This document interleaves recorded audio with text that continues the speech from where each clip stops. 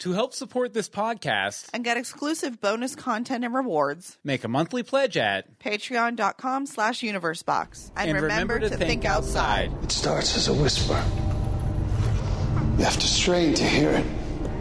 And then it grows louder and louder till it becomes a roar.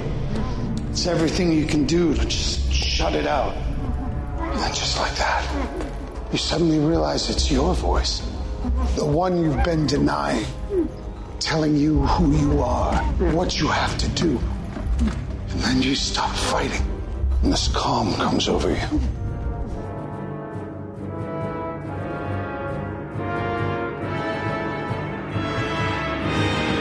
You are hereby tried, found guilty, and sentenced. You do look nice. Welcome to Legends of Gotham, where we talk about Fox's hit series Gotham, set in the world of Batman. I'm Bill Meeks. And I'm Anne-Marie DeSimone. And we are here to execute you. No, we're going... No, I'm sorry. Take it back. We're not here to execute you. We're here to execute the number one Gotham podcast in the world, Legends of Gotham. And we're very excited to be here, too. Right, Anne-Marie? Yeah. We're back in our normal dark habitat. After that brief stint in the day, it was like... Recording in the daytime, it was like, a bat to sunlight. I was just like, can't have Not it. a fan. Can't have it. But, even despite all of the technical problems we had watching the episode last night...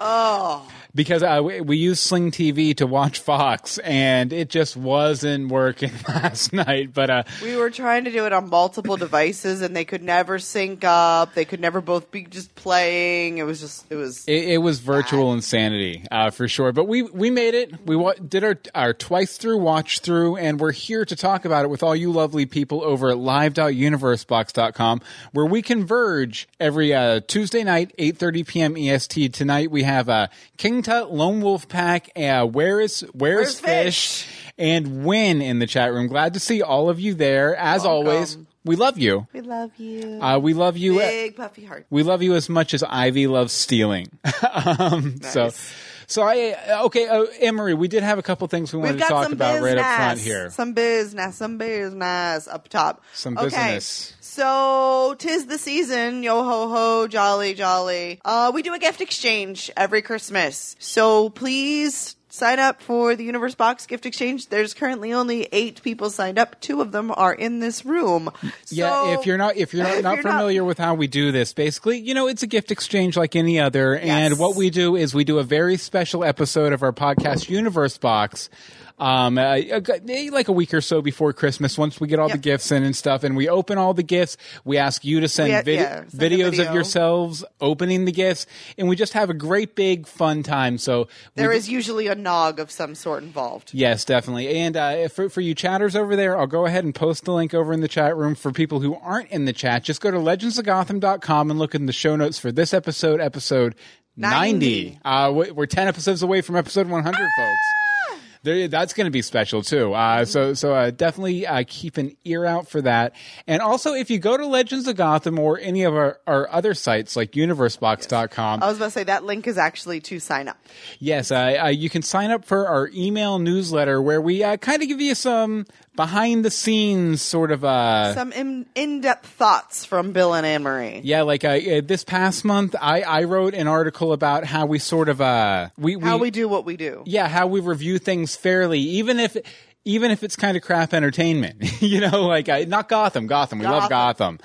But yeah, I think I used the example of Camp Candy, the old cartoon. I have no idea what that is. It's an old NBC Saturday morning cartoon show, to give you a good example. And what did you write about, Anne-Marie? I wrote about The Crown, and because I binge watched all 10 episodes in like 3 days. And it's a new show on Netflix starring Matt Smith of Doctor Who fame. Mm-hmm. And it was fantastic. It was wonderful. And I went into way too many details about that. Again, for you chatters, that link is over there in the chat room, and we'll have the link in the show notes at legendsofgotham.com, or you can just go to the website and it should pop right up. Yes. Oh, speaking of over in the chat, Win says, yikes, I got to sign up. It's so much fun, the gift exchange. Yes. Yes, Win. Hop on that. Win did it last year. It was awesome. And Lone Wolf Pack 04 says, my first time joining you guys. I've been listening to the podcast. Yay! Welcome, Lone Wolf. Yes, definitely glad to have you. Okay, so enough dilly-dallying, enough fiddle-faddling. Anne-Marie, why don't you hit us up with our rhyming, riddling episode summary? Why do some friends grow up too fast? It's not surprising when the actors recast. When the boss is corrupt, to whom does he answer? Jim Gordon's gunning for his commander. Who killed Isabella? Ed thinks he knows. Will Oswald kill Butch before he's exposed? Will Barnes be found wanting when faced with the scrutiner?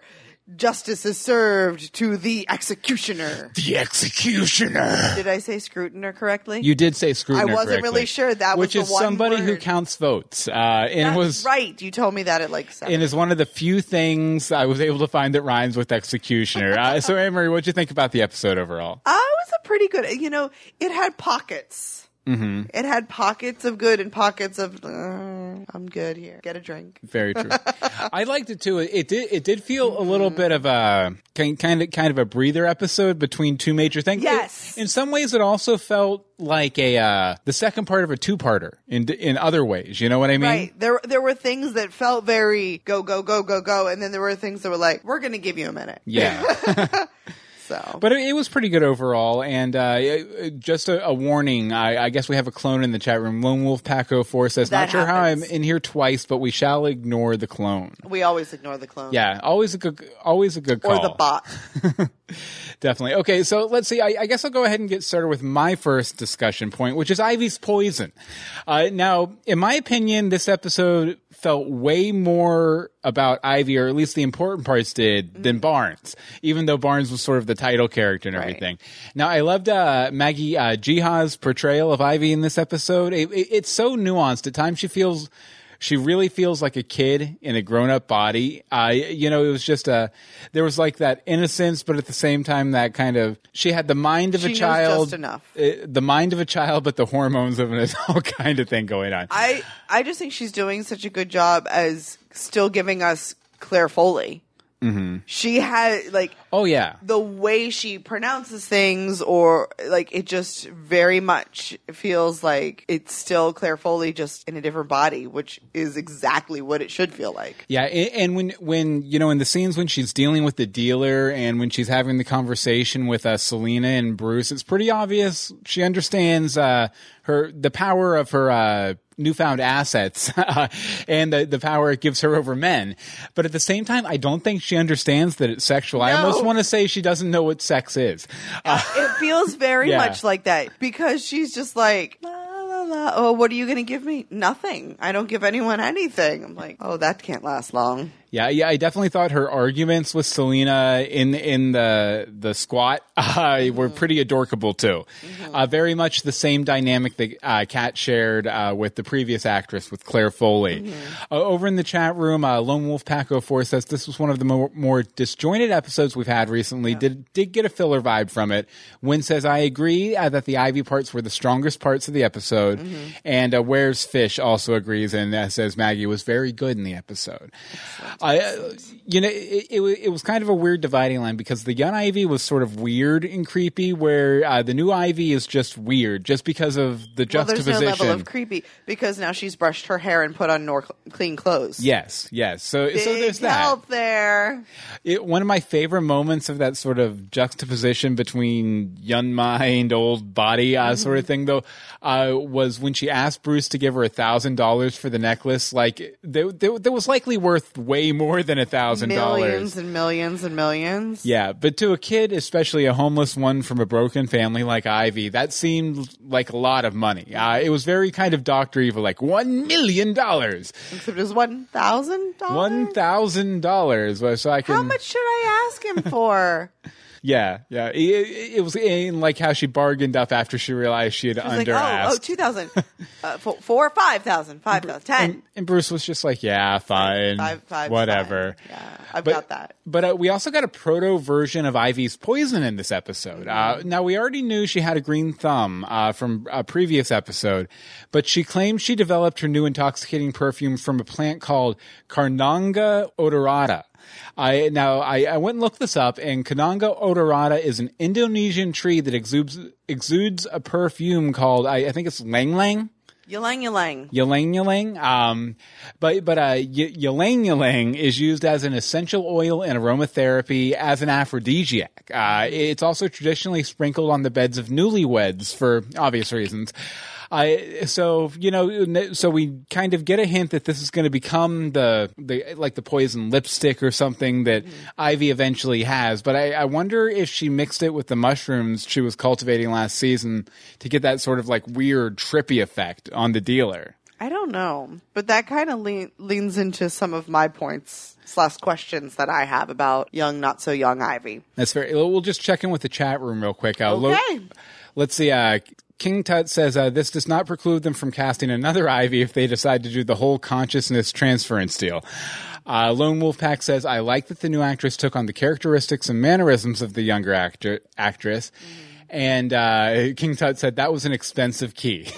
So definitely. That's a very expensive key. Okay, so you wanted to talk a little bit about Ivy, too. Right. Okay, so I'm actually quite surprised that Ivy held out on Selena for so long. Like, we got that interaction of them at Sirens many moons ago at this point. It's about, 4 weeks or so. Yeah. And she's like, no, not yet. It's too fun. And I'm like, okay, I can go with that because it was only like her second week. But now it's just like, how does this even happen? Like, she had no other friends. Selena's all she had. Like, you're going to need some help through this. This is a rough transition you're going through. Like, I don't know. Where is she living? Where is she finding these dudes? Where did she learn to dress and act like that? Because she did not do that very well before. Well, I know in the first episode after her changeover, I know she at least took some wardrobe stuff from the guy.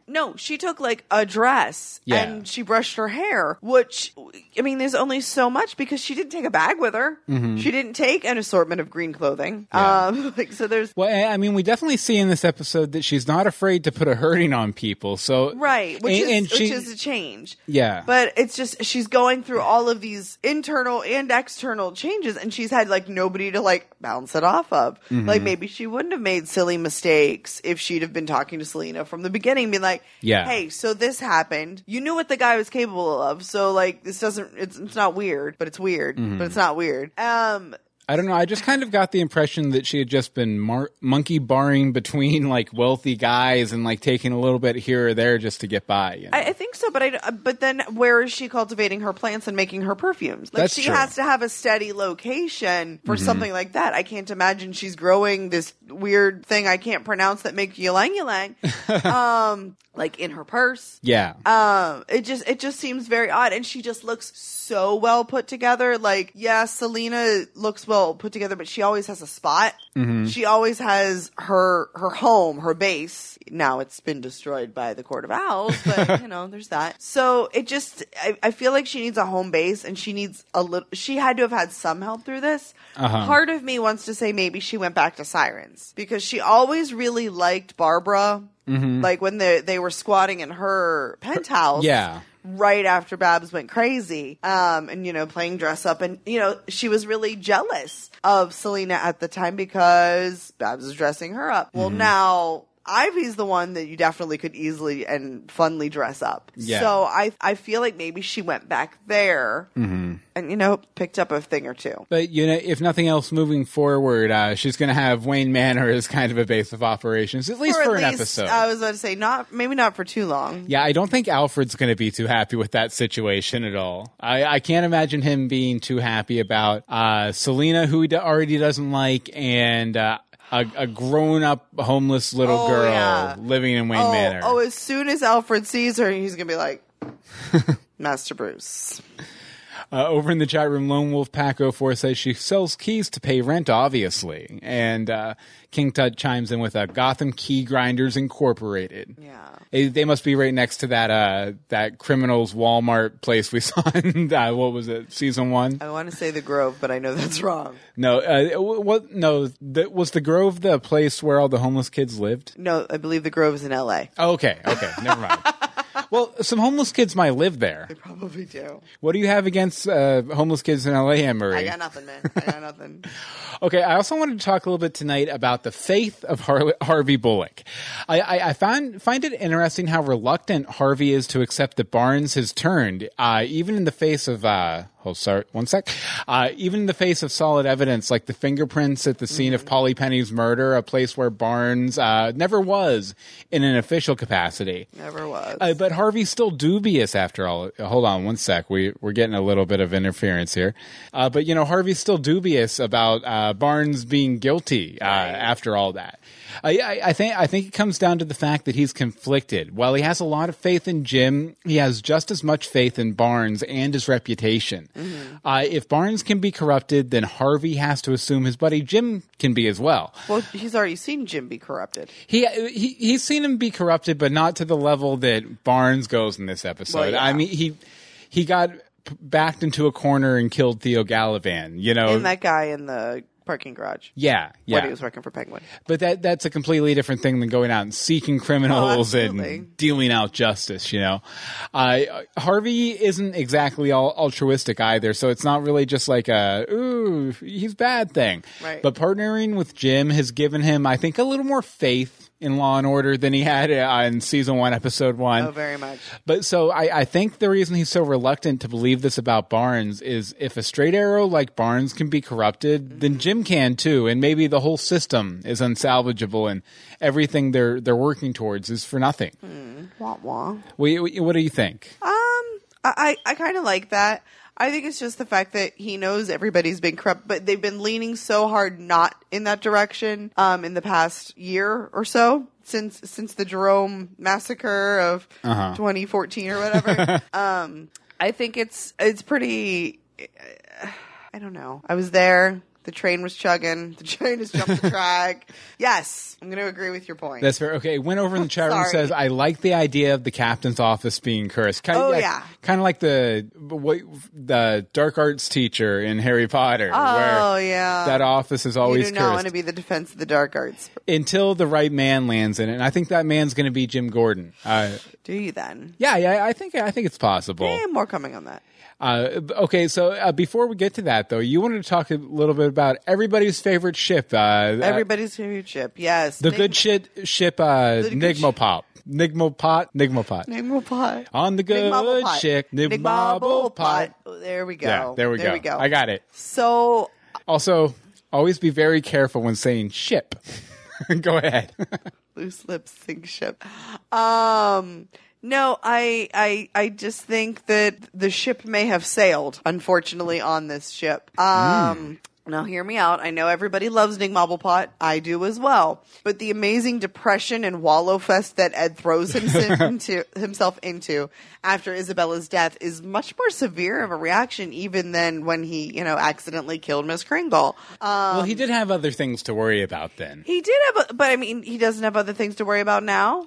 I guess. I mean, he's the chief of staff of the mayor. Like, he's busy. But he basically lost the love of his life now twice. So I wonder if he's ever going to let himself love again or be able to love again. And I think, he right now he wants to wallow a bit. And I don't feel like Oswald wants to let him wallow. He's like, you need to get up. You need to just keep moving and blah, blah, blah, blah. Well, I put you in a painting. And if he's sitting there wallowing, then he can't accept Oswald's advances. Right. But he really needed to let him wallow a little bit. But I think the fact that even after finding evidence of it being a murder, he doesn't even suspect Penguin for a second, shows that he doesn't think he's capable of it because he has no reason. Like, there's no reason that the Penguin would have been upset by his relationship with Isabella, so he's not even a suspect. There's nothing wrong. We have this perfect relationship. Yeah, you're wrong, homie. Now, let's see. Maybe he caught our episode where we talked about the Penguin not really being able to love anyone in a romantic fashion. I don't know. It just seemed a little strange. And as much as we want to see this ship happen, I just don't know if it's going to, especially if Ed finds out the truth about Penguin having Isabella killed. Yeah, well, some people in the chat room agree with you. Lone Wolf Pack says, I think Nigmabelpot was necessary to start the chain of events to give us a full-on cray-cray Riddler. Yeah. Where's Fish says, Nigmabelpot is over, history. And Cause a Commotion says, Nigma is about to snap. And Wynn also says, and I agree, the painting was absolutely hilarious. Okay, see, I almost found it creepy. Like, if I was Ed, I wouldn't be like, oh, that was so sweet. I'd be like, you just put me in a painting. Like, I didn't pose for that. It's just like peeking out. He's creeping. So I just thought that was a little strange. Yes, and not Hugo Strange either. No, unfortunately. But I have some thoughts on Nigmampopot too. But first, we wanted to tell you guys a little bit about our Patreon. Now, if you don't know what Patreon is, which by the way you can access it over at patreon.com/universebox, it's kind of a way you can support us doing what we do as we come here to you live 8:30 p.m. EST on Tuesday nights, talking to you about Gotham. Gotham. Yeah, Gotham. Yeah, Gotham. But no, it's just a great way to help support us and help reimburse a little bit for the bandwidth, the time sink, and everything that we put into the show. And we love doing it, and we love being here for you. Right. But this is just a great way to say, hey, you guys are doing really good. I'd like to throw you a couple shekels. We like shekels. Yeah, you can give anywhere as low as $1 a month. Anywhere up to, 20 or 25 if you want to, if you like us that much. That'd be awesome. That would be fantastic. And there are all sorts of little rewards that we give you. The most important one of which is the $5 Star Patrons Club. Now, if you're a member of the $5 Star Patrons Club, we will read your name out in every episode of every podcast we do. Also, we will give you a painting of us with you right here in the background. Just real little in the background. We'll be right up front and center, but you'll be real small in the background. All prim and proper, and then we'll have you in a clown suit. Those of you getting a painting this month are Becca Baca, Angel, Holly Mac 79, Monica Jones, Other Anne Marie, Sage of Earth, Harry Seidler, Timothy Peters, Robert Cattler, Hope Mullinax, Karen Horlatcher, and Jessica Gonzalez. Now, if you want to be a member of the Star Patrons Club, it's really $5 Star Patrons Club. It's really easy. Just go over to Universe Box. Pledge $5 a month, and or you can go to legendsofgotham.com, and there's a PayPal donate button. And if you give $5 we there, accept that as well. We'll add you to this list for a month as well. So go to patreon.com/universebox. And remember to think outside. Okay, now the chat room's been pretty active while we've been chilling ourselves. Lone Wolf Pack 04 says, I thought he had a painting done of Ed and Isabella at first, not putting that in the background like a creeper. That is hilarious. And King Tut says, and not the creeper. And then Where's Fish says, it was copied from a photograph. Wow. Yeah, it was a pretty extreme moment on the old Gotham there. Okay, so, I wanted to talk a little bit about this too. I kind of got the impression, does Ed actually think that Butch did it? Now Ed's smart. He's super cunning. He's always seen 4 steps ahead of everybody else. Right. Now, making Penguin think he blames Butch to take out the one man who could potentially come between him and his aspirations is exactly the type of thing that Ed would do. If he realized, Oswald did it, and then he comes and sees the painting, and he's like, Oswald has a thing for me. I can use this to my advantage. I could totally see him taking that weapon and pointing it at Butch before he disarms it later on. This season. I could possibly see that. Yeah. I don't know, but didn't he come up with the Butch thing out in the field, if you will? Or what was the first time we hear it in the house? He says he knows who did it when he's talking with the blind man. Okay. And then he says it again when he gets there with Oswald. And then after he sees the painting, he's like, I think Butch did it. I mean, some people might say, no, this would be a crime of passion, him getting his revenge, because he did have feelings for Isabella. Very much. But I don't think that means that he's going to let a golden opportunity go to waste after all the scheming he's already done. Right. My prediction is that Ed's going to get his Penguin's umbrella moment in a few episodes, taking out Oswald and gaining control of the city somehow. Nice. And maybe since he's, Penguin's second in command, right? Maybe if he can get Oswald out of the picture, he takes the reins of Gotham City. Okay. But I also kind of thought, does Pengy Pants actually want to get caught? Because he set Ed on the path to his discovery. He sent Ed, he got Ed up out of bed and was like, go say your goodbyes, But the thing is, I don't think Penguin is as smart as Ed. in that respect, especially in this situation because Pengy Pants is kind of blinded by his love for Ed. Yeah. So he's sending him to say his goodbyes to help him get over it and stop with the wallowing so he can move in on it. I don't think he's sending him there thinking he's going to put it together. Well, I definitely, I completely agree with your first point on that. Yeah, I think he was just trying to get Ed up and at him so, they could make out or whatever. But I think that Oswald is sort of feeling guilty underneath it all. And I think this is sort of like a destructive behavior. Like, I feel so bad about this because I hurt this person I care about. Right. And who is literally the only person on earth who's there for me now. And he feels so bad about it that he kind of sets himself up for failure. He points Ed in the direction of finding out that he did it. And I also think that's probably part of the reason he put Ed in the painting is because of his guilt, because of it. I think we might actually be seeing Oswald feel remorse for the first time ever as a character, which it would be a pretty significant thing. Because I mean, up until this point, minus the romantic feelings towards Ed, we haven't seen a lot of character growth in Penguin this season. Right. I mean, he's pretty much been the same old Pengy Pants. So I think this could be a pathway.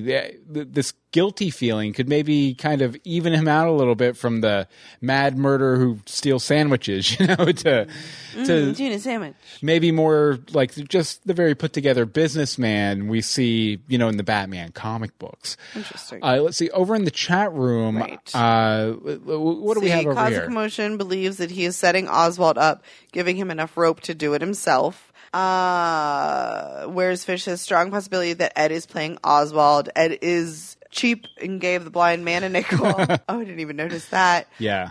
Lone Wolf Pack says, I think Ed knows about Penguin's involvement, but he likes riddles and mind tricks, so he's playing with Penguin by making him think he's in the clear. Okay, see, these are good things. These are things. Now, there's a lot of questions about who's the assistant mayor. And Wynn says, whatever the reasons, sending Ed to the death scene was a blunder. Yes. It was quite the Pengy Pants blunder. It was for quite sure. the blunder of the Pengy Pants. Cool. Okay, so you wanted to talk a little bit about the title character of the episode, the Executioner, aka Barnes.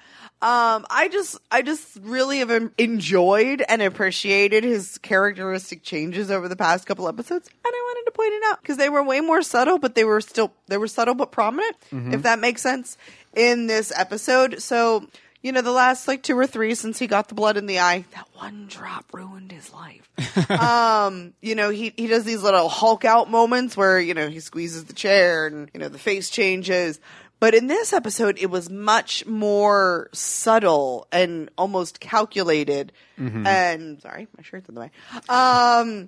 And it was just crazy how you could see and hear. It was really in the talking with Jim that got me, because he was talking to him, and Jim knows something's up, but Barnes is trying to play it cool, and then his voice just changed. Yeah. And it sort of became a new personality, and that's when the Executioner came out versus Barnes. And I don't know, I just thought it was very pretty. Yes, it was definitely an interesting sort of scenario here. I'm trying to find in my notes here, because over in the chat room, where it's Fish says, was it Penguin's idea? I don't think so.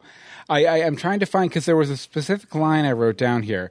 Penguin says healing is about moving on, and he encourages Ed to kind of go say his goodbyes and move on, which is what sends him to the train tracks and what reveals the truth of the situation. So, and I feel like he looked surprised when Ed said he was going to go to the train tracks. So I think he just wanted him to, I don't know, go to the house or do, have a special coffee or something. I don't think he necessarily was go investigate the crime. So. But speaking of Jim and Barnes and that whole thing, I thought it was interesting that Jim has swung hard back around to his season 1 position that vigilante actions are ultimately corruptible, and the law is there as a check and balance. Now, Barnes provides several reasons why Gotham needs a vigilante. And if his methods were a bit humane, he'd almost sound like Batman himself. I mean, because these are a lot of the same arguments that Batman offers a Commissioner Gordon when he shows up on the scene.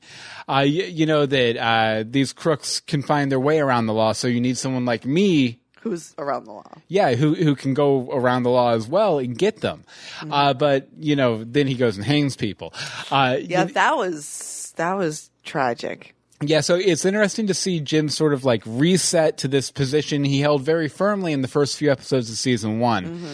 Now, with his newfound conviction, it's put to the test by Barnes, who sees Jim as somebody who's capable of joining him in this new Judge Dredd-esque quest. He even tests him at the end, forcing Jim to pick a side. In the end, he shoots Barnes to disable him so the system can deal with him instead of Jim having to be judge, jury, and executioner. Right. For Captain Barnes.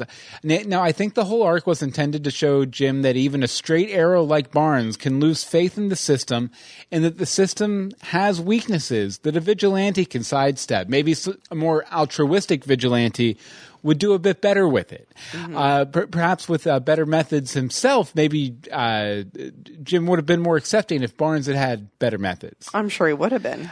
So I think it's kind of laying the groundwork for Jim, even though he's kind of anti-vigilante again, to kind of be accepting of a vigilante who does it the right way, the Bat way. He would be accepting of the Bat way. Of the Bat way. Okay, so you want to talk a little bit about Selena's house, I think? I do. So I have questions about things that are going on in Selena's pad. So has she been keeping a box of memories since the night of the Wayne murders? It's her hope chest. Right? Like, it was a little strange, and that she had it hidden behind the bricks and all that.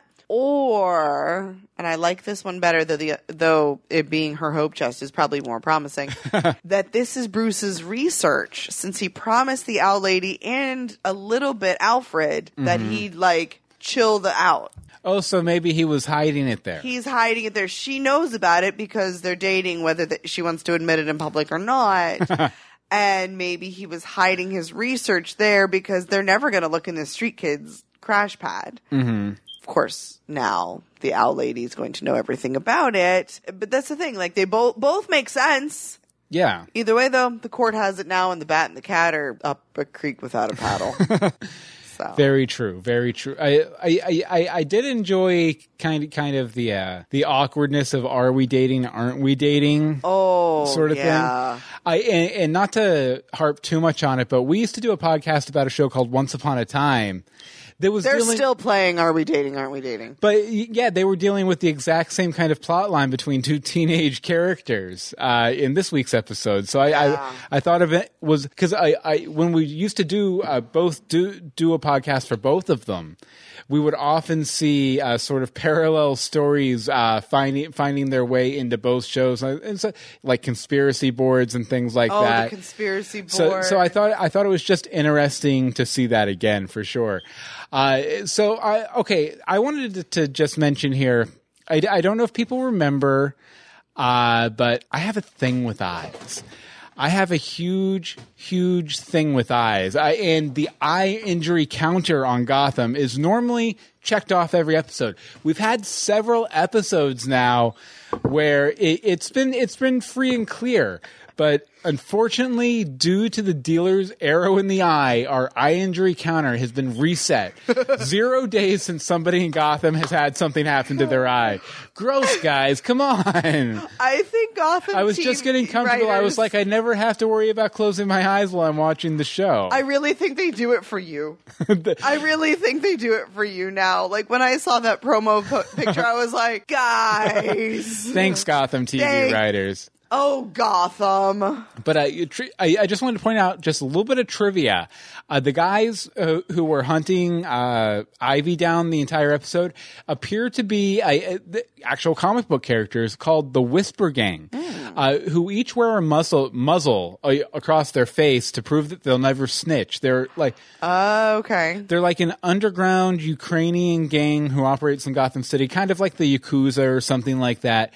And they're also featured in the Court of Owls storyline from the comic books. They weren't connected to the court. But they were there. But a court member sort of led them to Batman. And I think the Batcave. I looked up some scans before we did this episode, which this still I'm showing on the YouTube version. is from, but I didn't get a chance to reread the whole comic book. But and I believe they also first appeared in the 1940s, if I remember correctly. Nice. So just a little trivia there. Let's see, over in the chat room. Where's Fish says, the eyes have it!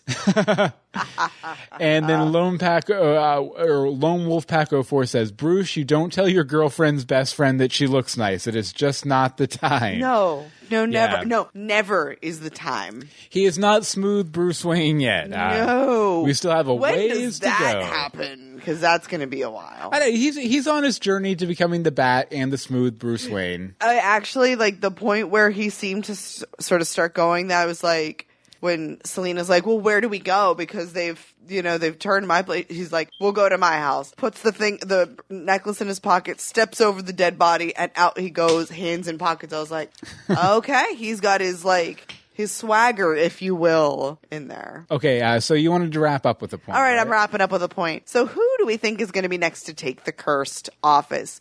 It wouldn't make sense for them to bump Jim up after everything that's happened in the past few years yet. Like, he's really been back on the force for a week. So it seems a little weird to bump him up to the captain. Yeah, a week's a little short term for a pay upgrade a like week that. is a little bit short, even though he has the history and all that. But he does need move towards that path.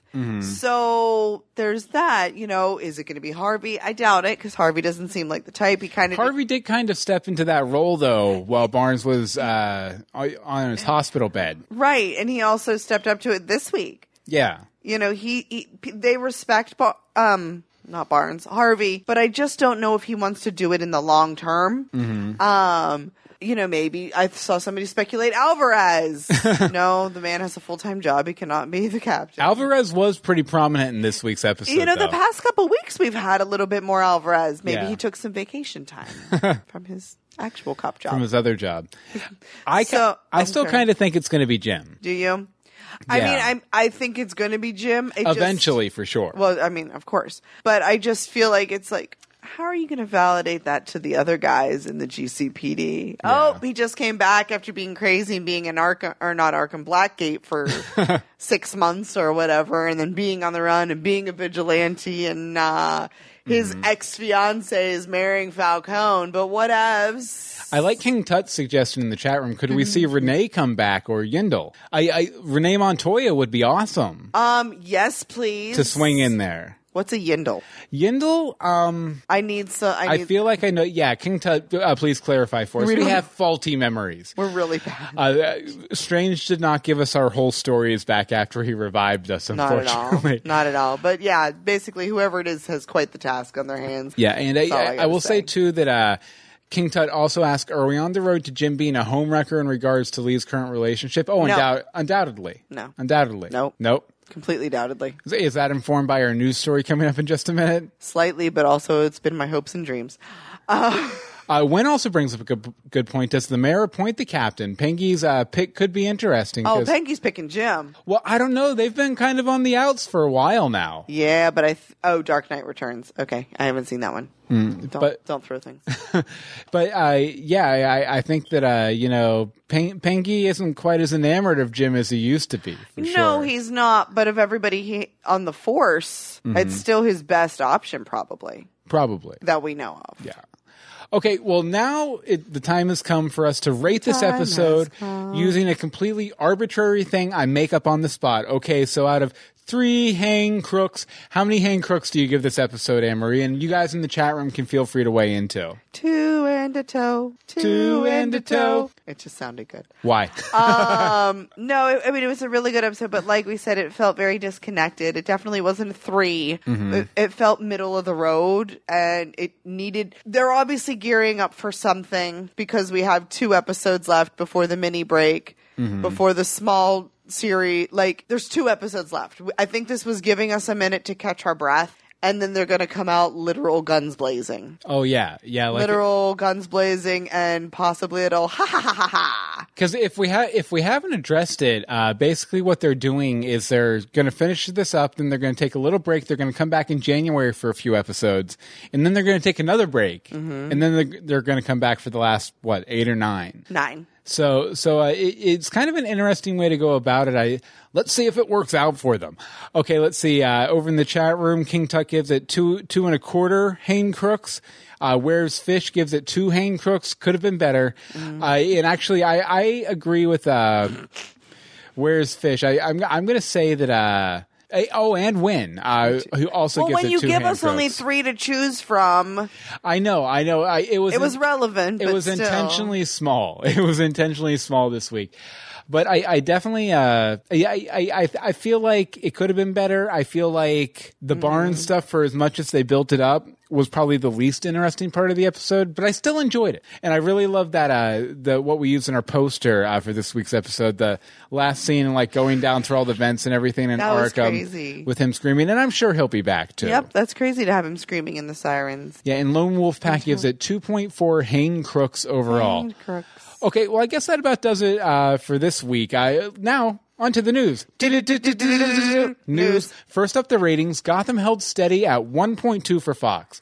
Unfortunately, last week, because we recorded early in the day, we didn't have the ratings, but it was a season high for the season. Of course it was. So, of course, the episode where we record early and we didn't actually have the one bit of news we always have, there was news. Yeah. So season high last week and it kept steady. That's good because the week before it had been at a season low. Might have been a series low. But that was it was on Halloween too, which that was kind of be expected. Yeah, pretty much. But next week, though, we have Time Bomb coming up. So why don't we go ahead and watch the trailer for that and see if we can glean anything from it. Okay, Babs is back. Putting a gun on Penguin. Looks like Butch and Tabby are being held captive by Ed. Yes. Some motorcycling. That was the hospital. That was Mario. The Talon is back, killing somebody in Falcone, and it seems like Aoki. Falcone and Bruce Wayne are kind of working together. Falcone's warning him off the owls, and Falcone's kind of rough and tumble again. So the Don Falcone is definitely back. I've missed Falcone. Definitely. He's my favorite Don. It looks really good though. But it's nice to see a season 1 character return, but we might be getting a season 1 character leaving soon because, Bye. What's that? Bye. Morena Baccarin. Morena Baccarin. Lee Tompkins. Lee's got a new show. Yeah, they're developing a legal drama for her over at NBC. So I would assume that means if they're developing a new show for her, she's probably not going to be sticking around too much longer. I have thoughts on that. What are your thoughts? Well, it could be possibly her relationship with the lead character of the Gotham. I mean, it could be. I honestly think whether it was her putting in place or the higher ups putting in place. Yeah. Maybe there were some sort of issues and maybe they worked it in, like, she's like, you know what? Let's separate for... I mean, we can definitely speculate about that, but it's hard to say unless you're there. Oh, it's absolutely hard to say, but I think that it had something to do with that. Variety does note that while the series is in early development, if it did get picked up to series, that she would still appear on Gotham just as a reoccurring character instead of a main character like she is now. But you said that's for NBC? Yeah, it's for NBC. So she might pop back in every once in a while, which is good because, I mean, Lee Tompkins is very tied into the Batman mythos, specifically young Bruce Wayne's journey. So it would be a shame to lose her. Okay, and last but not least, we have a little petition we want to talk about. Amber, you want to talk about this? Okay, so about a week and a half, 2 weeks ago, we got an email. Of course, I don't have pulled up right in front of me. From a listener who has been diagnosed with stage 3 breast cancer. And so she's like, you know what? I don't really know how long these things are, how long I'm going to last, what my prognosis is going to be.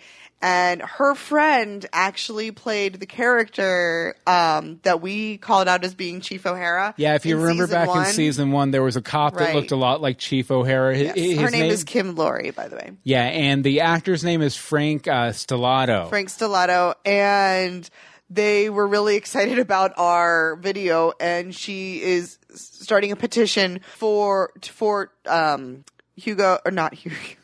Gotham TV writers and all that, and Bruno Heller to bring him back as Chief O'Hara. For a couple episodes. Just for a little stint, just a little thing to make her happy. So we wanted to push that.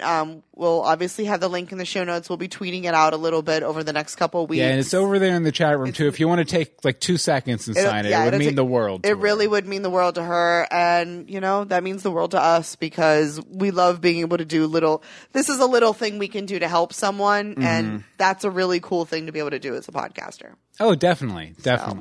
Okay, another cool thing to do as a podcaster is to hear what you guys thought about this week's episode of Gotham. As always, when you get done watching Time Bomb next week, go ahead and throw a glass of water on it to put out the time bomb. Totes. And then run over to your computer. Email us, legendsofgotham@gmail.com. Tweet us at Legends of Gotham. The Facebook is facebook.com/groups/Legends of Gotham. Mm-hmm. And the voicemail number is 424-274-2352. Again, that's 424-274-2352. And first up, we have Jacob. Take it away, Jacob. Hi, Bill and Anne-Marie. It's Jacob. Hi, Jacob. Here are my thoughts about Episode 9, The Executioner. First off, the thing with Ivy and stealing that necklace from the guy who's connected with the Court of Owls. Turns out to be connected with the Court of Owls. I thought that was pretty good. What I got out of that is Ivy is dumb as a bag of Dorn, which is different from her character in the comic book, in the movie, and in animated cartoon. They always portray her as a smart scientist. So this version is very different. And now I'm excited because we're going to see the Court of Owls. I don't know what that key is all about. Now, Barnes, I was surprised very much how they accelerated that plot with Barnes trying to recruit Jim, which I saw right away, even before Gordon did. That the whole thing with him riding in the car and taking him to Sugar was an effort to recruit him, which I like the way that panned out, how Lee helped, how that ended. And then the third thing was I didn't think that she would die in that crash, Isabella, but a lot of people didn't. We didn't think she was going to end up dying. No, I still don't think we've heard the last of her. I was talking to my dad this week and I was like, no, we don't know her deal yet. She was too perfect. There's just no way that she was just there. Mm-hmm. No way. All right, as you do. I like how Ed figured it out, and how I like the fact that he blamed Butch. That they're going to go after, and we're going to see Butch and Tabitha next week, pretty soon. I'm wondering if they've been up. So all in all, I thought it was a really good episode. I would give it out of 150 guilty pronouncement. I give it 145. Is good. And just like Anne-Marie, I'm wondering where Hugo, where Professor Strange and what's her name? I've already forgotten. Jada Pinkett. She's been out so long, I've already forgotten her. Just like the person in the chat room, where's Fish? Her character's name, but I wonder where they are and what they do. Thanks very much. I'm looking forward to the podcast. Goodbye. Thank you very much, Jacob. Very much appreciated. Jacob wrote in right after he sent that voicemail. He says, one thing I forgot to mention in my voicemail is the foreshadowing at the end that Jim will soon be promoted to captain. Mm-hmm. At the time I was watching it, I predicted that it may happen as soon as next week. Definitely this season. Mm-hmm. Who else could it be? Harvey? I don't really believe that Harvey wants the job. He will be paired up with Alvarez again, and that might be good for laughs. Don't we need a little more Alvarez? Absolutely. I think we all need a little more Alvarez in our life. Totally. Okay, next up is Carlos. Carlos says, hi, Bill and Anne-Marie. It's Carlos, and for the past few weeks, the episodes have just been getting better and better. And I like the direction on where they're going with their plots. I feel so bad for Barnes. He was just trying to bring justice and keeping the citizens of Gotham while maintaining the respect of the law. Mm-hmm. However, I can't help but wonder, with him talking about how he was suppressing his real urge of delivering justice, was that the Alice's blood talking, or was that how he really felt? I think I think feel like it was a mixture of both. Right.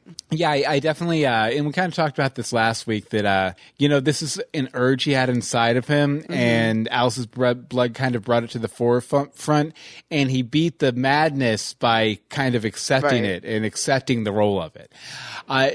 Carlos goes on, I'm glad that Gordon was able to find his way towards the light again, and now he is ready to right the wrongs of what he has committed in the past and to make Gotham a much safer place. Ivy has made some big trouble for Selina and Bruce. Not only for her robbing the necklace, which, by the way, she might be very smart in utilizing the potential implants, but is completely dumb at everything. Sorry, let me rephrase this. She may be smart in utilizing the potential implants, but is completely dumb at everything else. I mean, seriously, even I would have told a higher price than what she offered. But anyway, they have started to open Pandora's box, which is going to lead them straight to the Court of Owls. I will end this email with a couple of questions for you guys. Yes, please. First of all, how long do you think Edward is going to take before he finds out that it was Penguin that killed Isabella? Before Christmas. Yeah, I'd definitely say before Christmas. And do you think there is going to be an all-out battle between Cobblepot, Enigma, Butch, the Court of Owls, the cops, and Bruce Wayne? I would like to hear your thoughts, and until next time, take good care of yourselves. That would be excellent. And you know what? The person who's going to come out on top of that, Jerome. And he wasn't even mentioned in that battle. He's just going to come in and go, take them all out. I definitely feel like, if nothing else, I don't know if we're going to get that major showdown, but I definitely feel that if nothing else, we're going to get Bruce going up against his first supervillain and winning. Because we've seen him go up against common crooks and get away, but we haven't seen him victorious. I think we're going to see him victorious against a supervillain this season. That's my prediction. And you want to wrap up with this letter from Mike? This last one. Hey, Bill and Anne-Marie, long time greetings from Storybrooke listener. Our Once Upon a Time podcast. Right. Now in new hands. I never live chatted, but I was always there in spirit. I was super bummed when you guys folded, but I totally get it. Season 5 was a drag. I went into season 6 having decided to not think too much about anything, and I found it to be surprisingly fun so far, especially last episode. Have you guys been watching? And if so, what do you think? Hope you're well, Mike. Now, Mike sent this to our Legends account. He sent it to our Legends account. Which is why we're addressing it on this show. Absolutely. But we figured we'd give you a one-sentence or two-sentence kind of little review of Once Upon a Time. Amory, you want to go first? I keep trying, but I keep falling asleep. It's not the show that reeled me in, which is why we backed out. Yeah, and I passed it off. I would agree. While I've found some aspects enjoyable, some aspects very enjoyable, I also feel that the problems that were there that made us leave podcasting about the show to begin with are still there, and I'm happy sometimes I don't have to watch the episode twice. I'm extremely happy. But if you're still enjoying it, Mike, awesome. Good for you. You'll be glad to know that we have new people in charge of the podcast now. If you remember Bobby from Bradenton, Liz and Tony, who were all guests on the show, they've taken over the show and they're kind of making it their own. They're releasing a new episode every Monday night, just like we used to, right after Gotham, in fact. Yes. Which you can check at greetingsfromstorybrooke.com. You can catch the live episodes at live.universebox.com, as you can catch the live episodes here. But, we'd love to hear what you guys think about Time Bomb next week. Boom. If you want to email us, legendsofgotham@gmail.com. Twitter at Legends of Gotham. The Facebook is facebook.com/groups/Legends of Gotham. And the voicemail number is 424-274-2352. Again, that's 424-274-2352. Now, I do have to say that we do record our entertainment news show, Universe Box, here in about half an hour at 10 p.m. EST Tuesday and Thursday nights at live.universebox.com. If you're Please in chat, join us. If you're in chat, I recommend you stick around. It's a good time if you enjoy what we do. It's more the same. More the same, just less Gotham. It may be a little bit goofier if you can believe it. It does. So, stay in there. I'll let you know when to refresh the page once I get the video swapped out and everything. But Anne-Marie, where can people find you online? You can find me on Twitter at AMDSimone, and I would greatly, greatly appreciate it if you would go over to iTunes and leave us a little review. Oh, definitely. We can always use a review. It's been a while. Yeah, and we'll read it on the show, which is always fun, too. Oh, yeah, we do. As for me, you can follow me on Twitter at BillMeekspot. You can follow all of the podcasts podcasts we do at universebox.com. And you know what? You can pick up my superhero adventure series, Dogboy Adventures, at dogboyadventures.com. We want to thank all you chatters for coming out Tuesday nights, 8:30 p.m. EST at live.universebox.com. We will be back next week talking about Time Bomb. It's going to be Da Bomb. So no, it is. Are you saying it's not going to be Da Bomb? No, I'm saying you're not Da Bomb.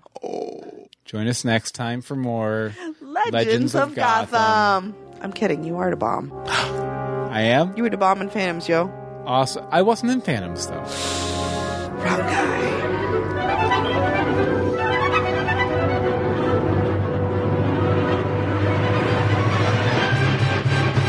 Guilty! Guilty!